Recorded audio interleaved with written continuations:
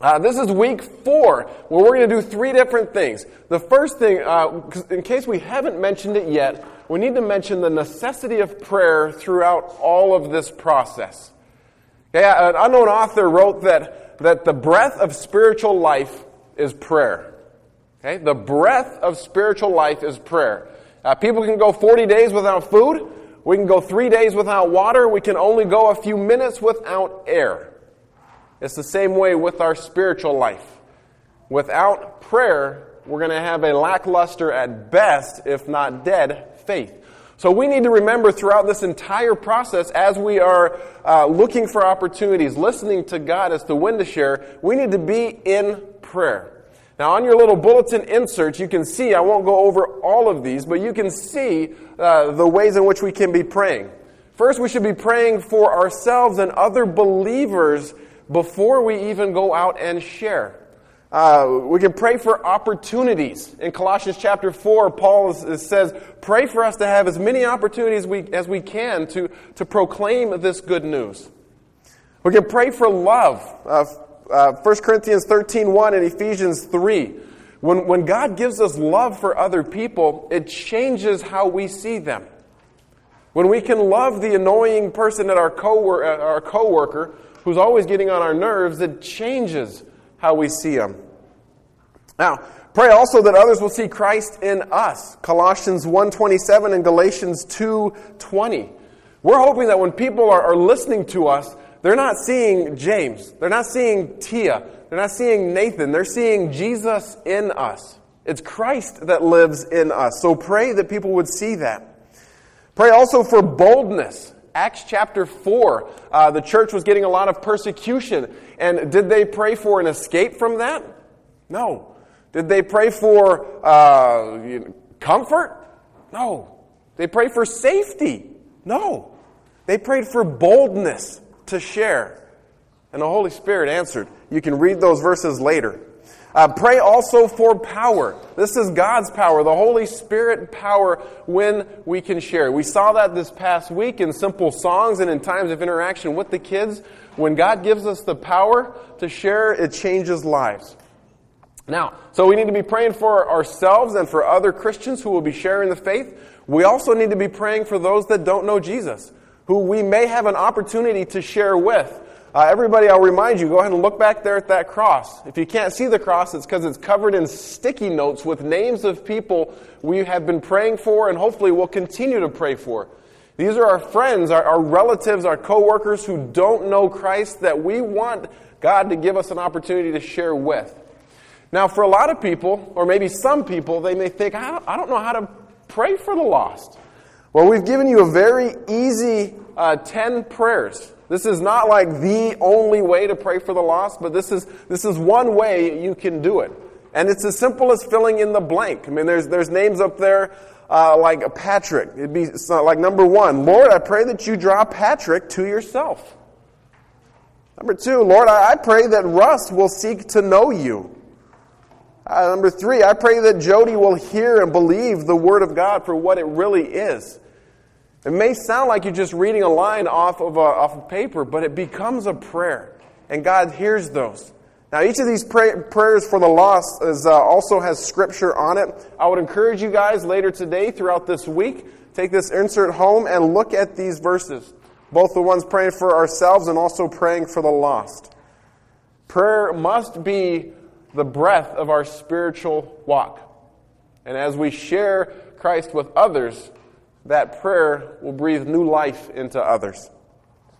I want to pray for our time in worship and offering, and for our continued service. And after offering, we're going to invite the kids back up. So let's pray. Lord Jesus, we do recognize that we can pray whenever and wherever. We can pray however. It doesn't have to be a fill-in-the-blank line. It can just come from our heart. Or it can be the prayers of others that have been written for years or decades or centuries. We thank you that you give us direct access to yourself through Jesus Christ.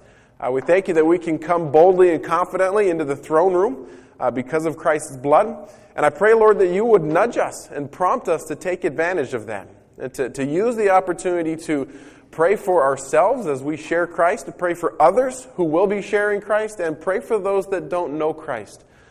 Lord, we want to expect a big move. And if that big move has already started with the numerous hands of kids that raised their hands this past week, then we will claim that and we'll build on that. Lord, I ask that you would bless our tithes and offerings as we give this morning. May this be an act of worship also. And Lord, we just continue to praise you. So thank you. In Jesus' name, amen. Now, discover, decide, defend. That was kind of the 3 key words over Vacation Bible School. It could very well have been the 3 key words for our series also. We're going to end up, when we're praying for opportunities, God's going to give us opportunities to share our faith. And one of these times, and then many of these times, you're going to just be blown away because someone's going to just say, well, how does it happen? I want to do this. I mean, that happened once up in my office with a student when I was doing student ministry. I was trying to, keep talking, laying out all sorts of, this is what you should believe, and this is what she's like. I was wondering when you're going to ask if I could just start. So, this is awesome. So, sometimes somebody's going to come to know the Lord when you're sharing with them. Then what? What's next? I mean, because we spent all this time praying for opportunities, we've planned and prepared for ways to point them towards Scripture to let the Holy Spirit work. Then what? Well, if you flip over your bulletin insert, it says follow-up questions. The book we're basing this series on is called Sharing Jesus Without Fear, and the author, William Fay, gives 10 follow-up questions.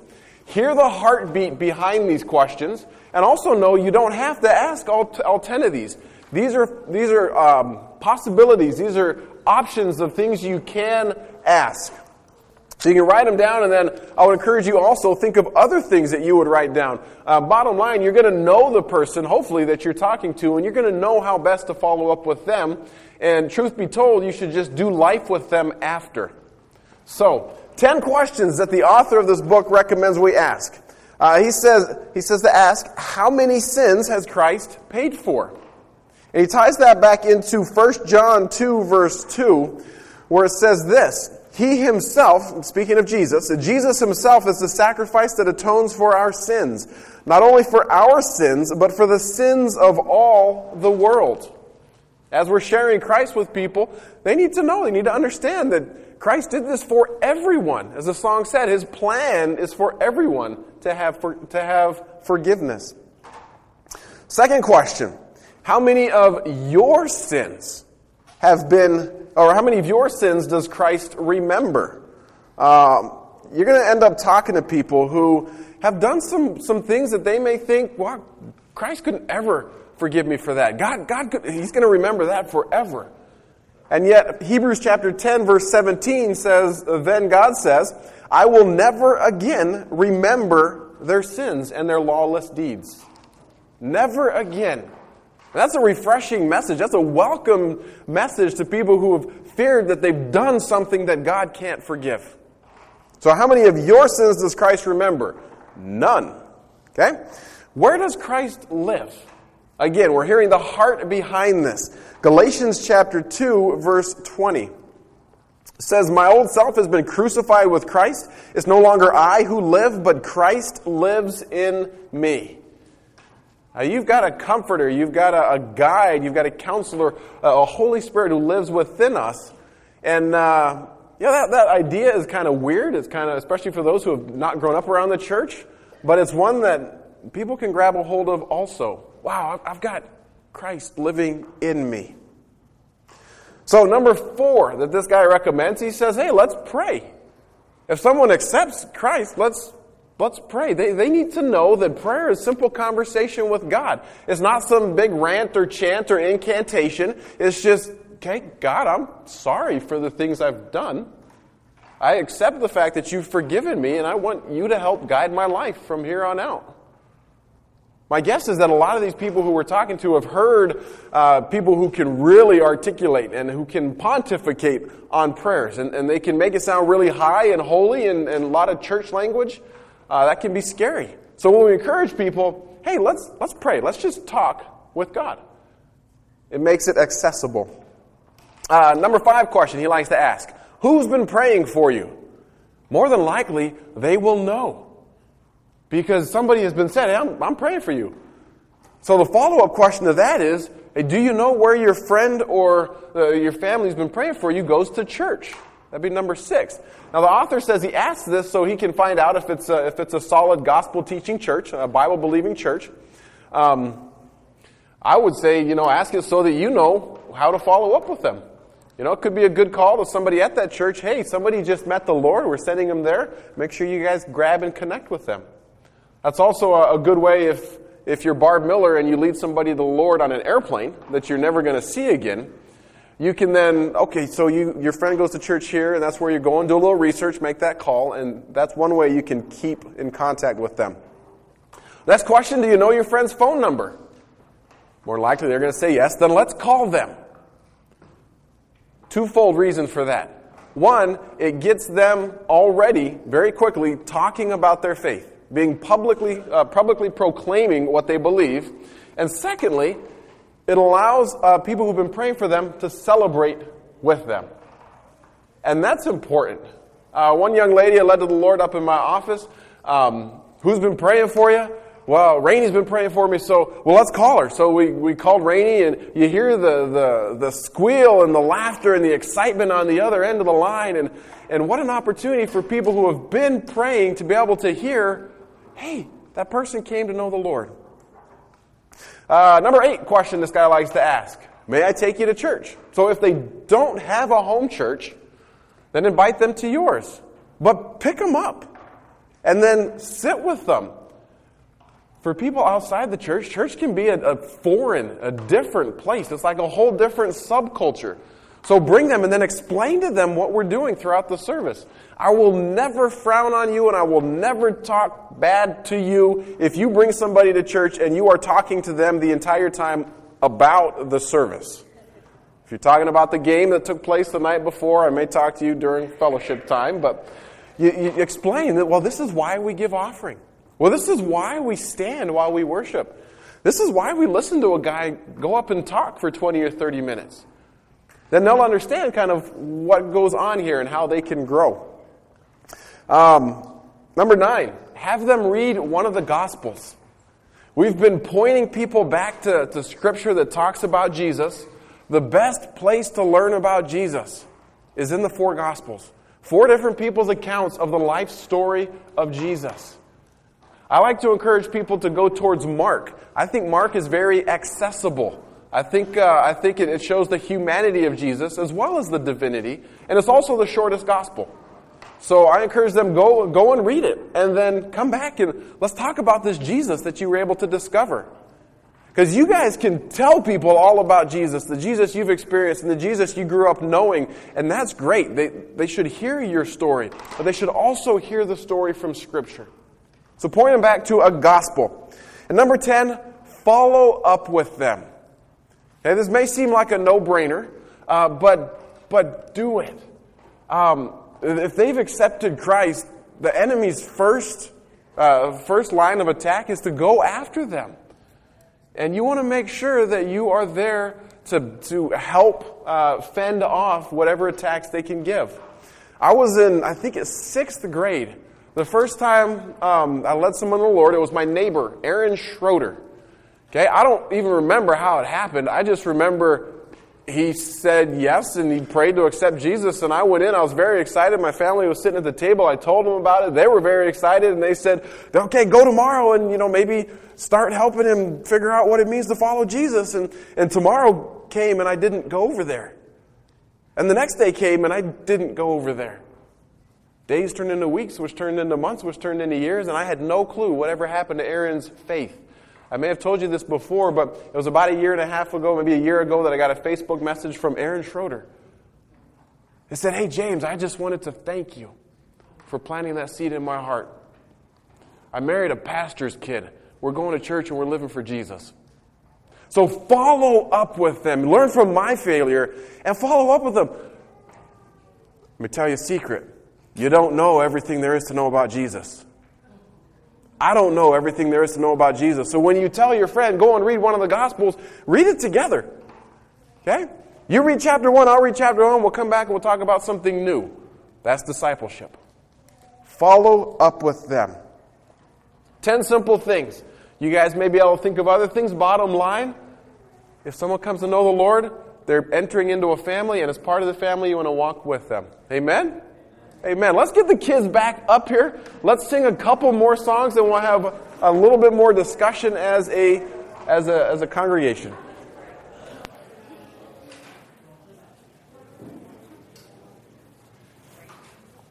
So we're in section number 3. We're sharing Jesus without fear. We've had somebody come to know Jesus. We've followed up questions. There's also going to be times where people come to you with objections, where maybe they've explored the faith, but they have reasons not to. They have questions. They have concerns. In the book, Sharing Jesus Without Fear, he lists 36 of the most common objections. We're not going to cover all 36. But what we're going to do is each table has a table leader, and each table has one common objection. So the table leader, I'm gonna spoil their thunder. They're gonna read the objection, and they're gonna say, "How would you guys respond to that?" So we're gonna do a little group learning. We're gonna go about 5 minutes of table discussion, and then we'll go a minute per table after, just to share what your table kind of decided, how you would respond to the common objection. Any questions? Okay, go. All right, I hate to interrupt because there's a healthy hum going on right now, but we're going to do a little group learning. We may come back and revisit some of these, maybe in a formation hour in the fall, because it looks like these could be good conversation pieces. So what we want to do is just have some time of group learning, group sharing, and we're going to go a minute per table. Otherwise, we'll be here through dinner. Of first tell us your question, and then tell us a couple of overall responses that you could have come up with. I'm going to start on this table right here because I sat in on it. You guys can nominate somebody to talk, and I'm just going to have John nominated. Hang on, let me see. It's on? Am I good? Push me forward. All right. Our question was, our statement was, I've tried it and it didn't work out. And as we talked as a table, we would probably first look and see exactly what it was that they've tried. We were pretty adamant that it wasn't going to be someone most of the time that we just met on the street. It was going to be somebody that we knew. Maybe we'd known some of the things that had taken place in their lives, but that we'd build up a rapport with and be able to talk to a little bit and ask them, what is it that you've tried? If it's a conversion experience, let's walk through this. What were these steps that you took? Did you confess sin? What is the sin in your life? Do you believe that you're a sinner? Go through those steps and see where they dropped the ball, where it was that they just kind of lost touch with the whole idea of a relationship with God. We really believe that you should really rely on the Holy Spirit because every situation is going to be different. And we believe that you probably should have questions that really lead, that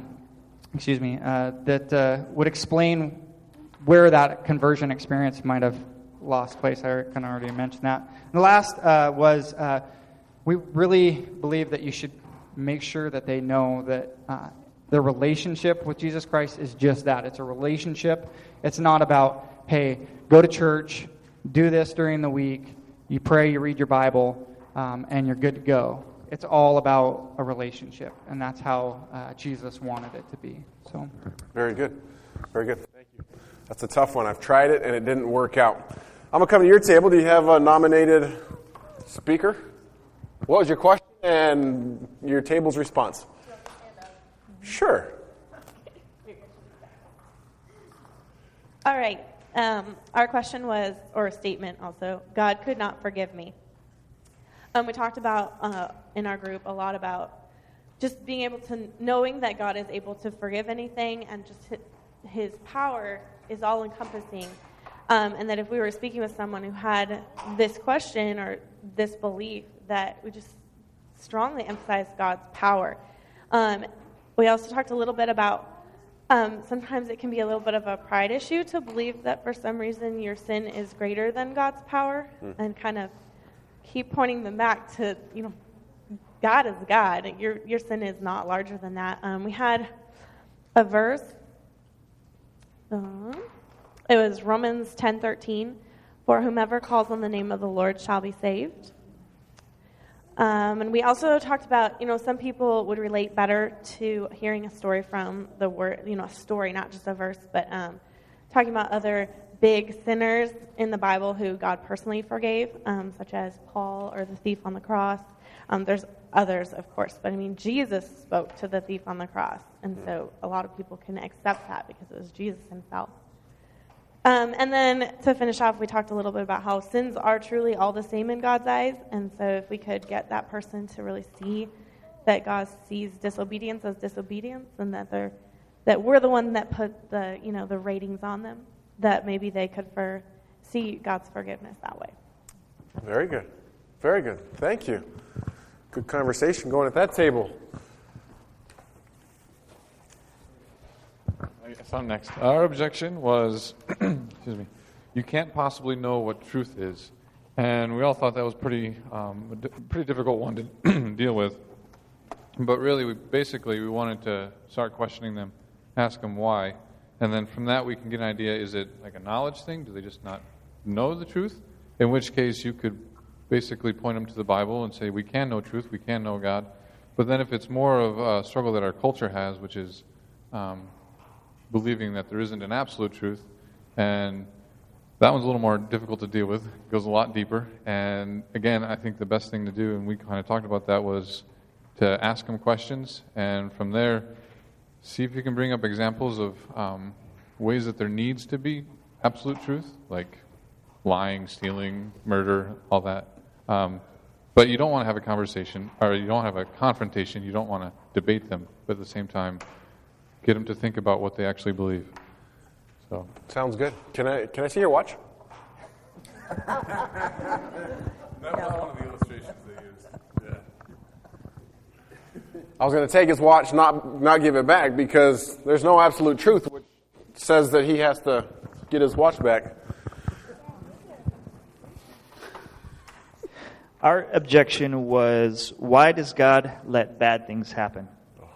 And a similar question a friend asked was, why does God send people to hell? Well, sorry. Never mind, forget that last one. And we came up with pointing out that God gives us free will. He gives everybody the choice to either follow God or to do bad things, and to stress that we don't know why people do bad things. They give in to their selfish nature, but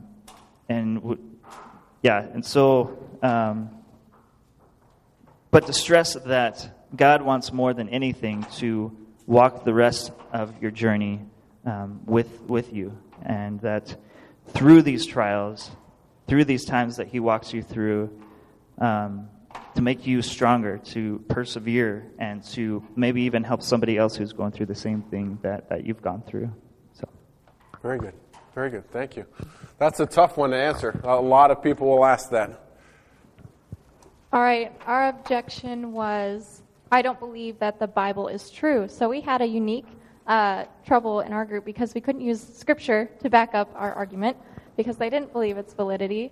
So we spent time talking about, the longevity of Scripture. If it was false or if they had found contradictions, it would have been thrown out by now. The fact that people trust the validity of ancient books or literature like the Odyssey, yet don't trust the validity of Scripture, the Bible, all these things. But eventually we just boiled it down to the fact that, all day long someone could, as someone said, ask questions. If they're not going to believe, you can't just spend time arguing, debating about it, but that it boils down to faith and the fact that the Bible is more than just a book. It's a scripture that is inspired by the Holy Spirit.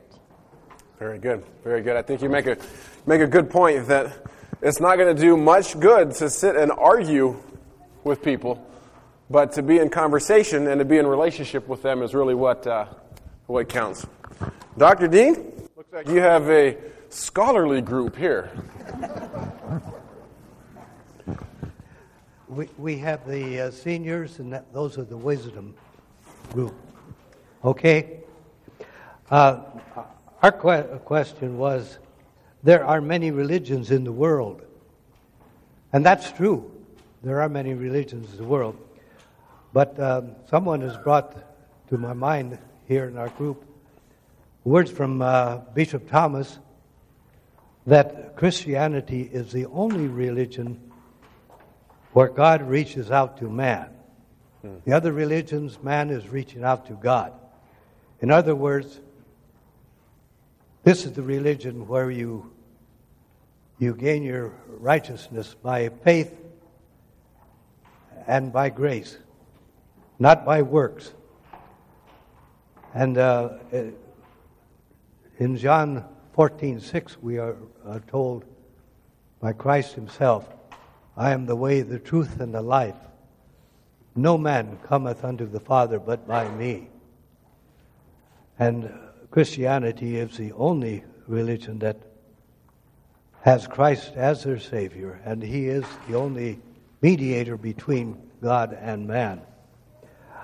Incidentally, it's kind of interesting. I recently found out that there is a movement in the world, started in Africa, and is now in the United States, combining Christianity and Islam, which is called Chrislam. The two are completely incompatible. Thank you, Dr. Dean. Good wisdom coming from your table.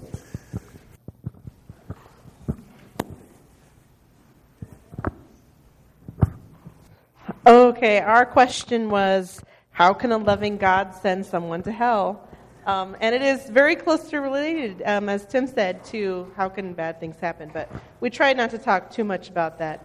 And what we came up with was, first of all, that God is righteous and cannot stand sin in any way.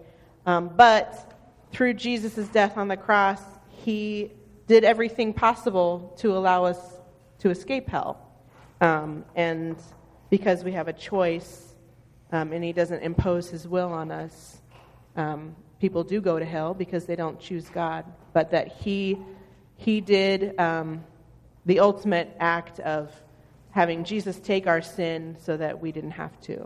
So That's good. That was the main. That's good. Yeah. That's very good.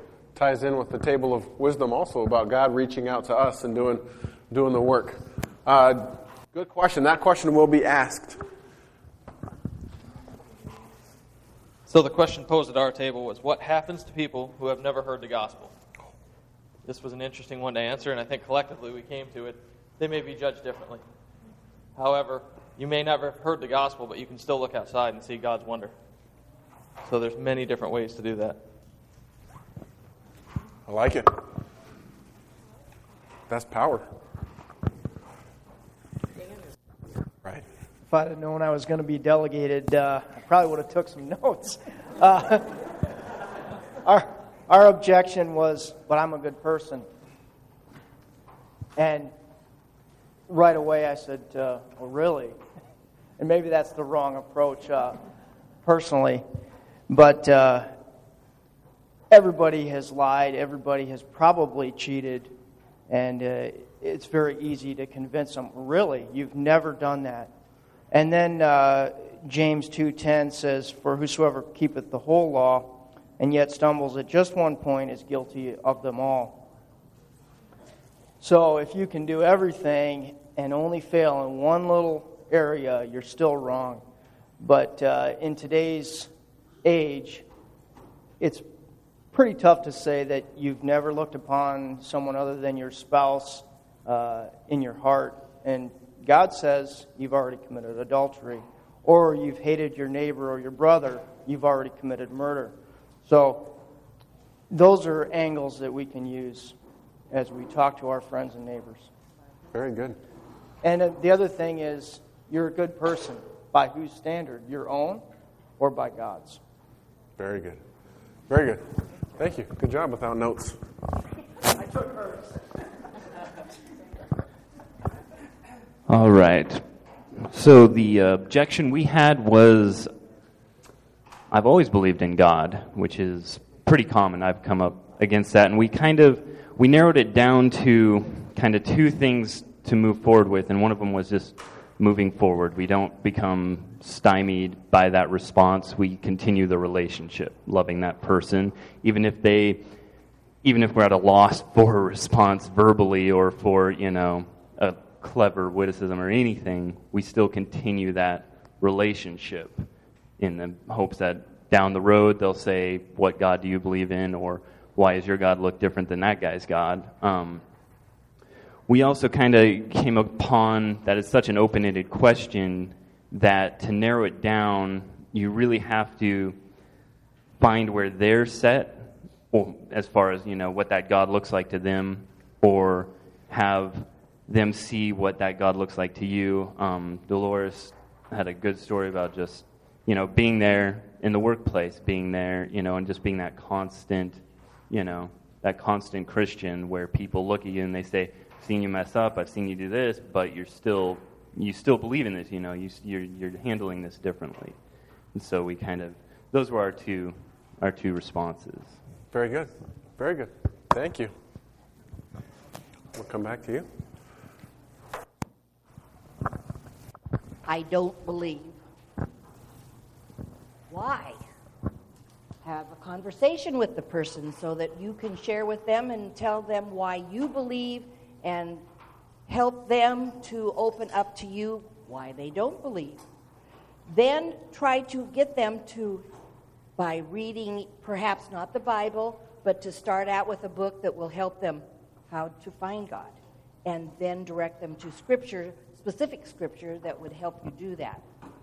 Some other complaints were, I've had a bad experience at church, I don't want to go back, so therefore I don't believe and I don't want to talk about it. And another question was, well, what do you do to get you through a difficult time if you don't have God to share it with you?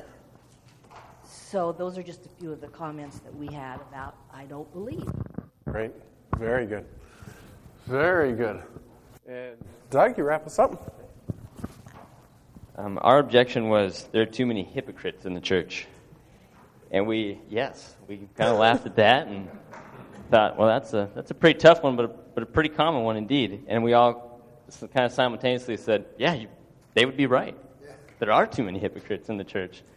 And I think the main goal we'd want to hit on is, why do they believe this? Maybe what's the experiences that they've had that's keeping them from a relationship with Christ or keeping them from knowing Christ? And then from there, maybe redirecting their focus, saying, hey, we are all sinners. We all are hypocritical at times. But, as Christians, we're called to follow not each other, but follow Jesus. Maybe from there, hit one of those questions of, like, what do you know of Jesus? What do you think of Jesus? And maybe even tell him, hey, he doesn't like hypocrites either. And he's well recorded of objecting about it in public, too. That's kind of just some of the thoughts we had. Very good. Very good. Was it 12? 12 tables we have touched on, and there was 36 common objections in the book. I'd love to be able to say, okay, we've done 4 weeks now. Here's your certificate. You are now trained and ready to go share Christ. You'll not need to learn anything else, but the truth of the matter is that we're in the process, and we're going to continue to learn. I encourage you guys to keep studying, to keep asking questions, to keep looking up scriptures that point people in the direction of Christ. Keep learning, because then you'll continue to grow. I would say the week of VBS is over, but the journey continues, which is great. Let's all stand together. Let's make it feel like church, and we'll sing the doxology.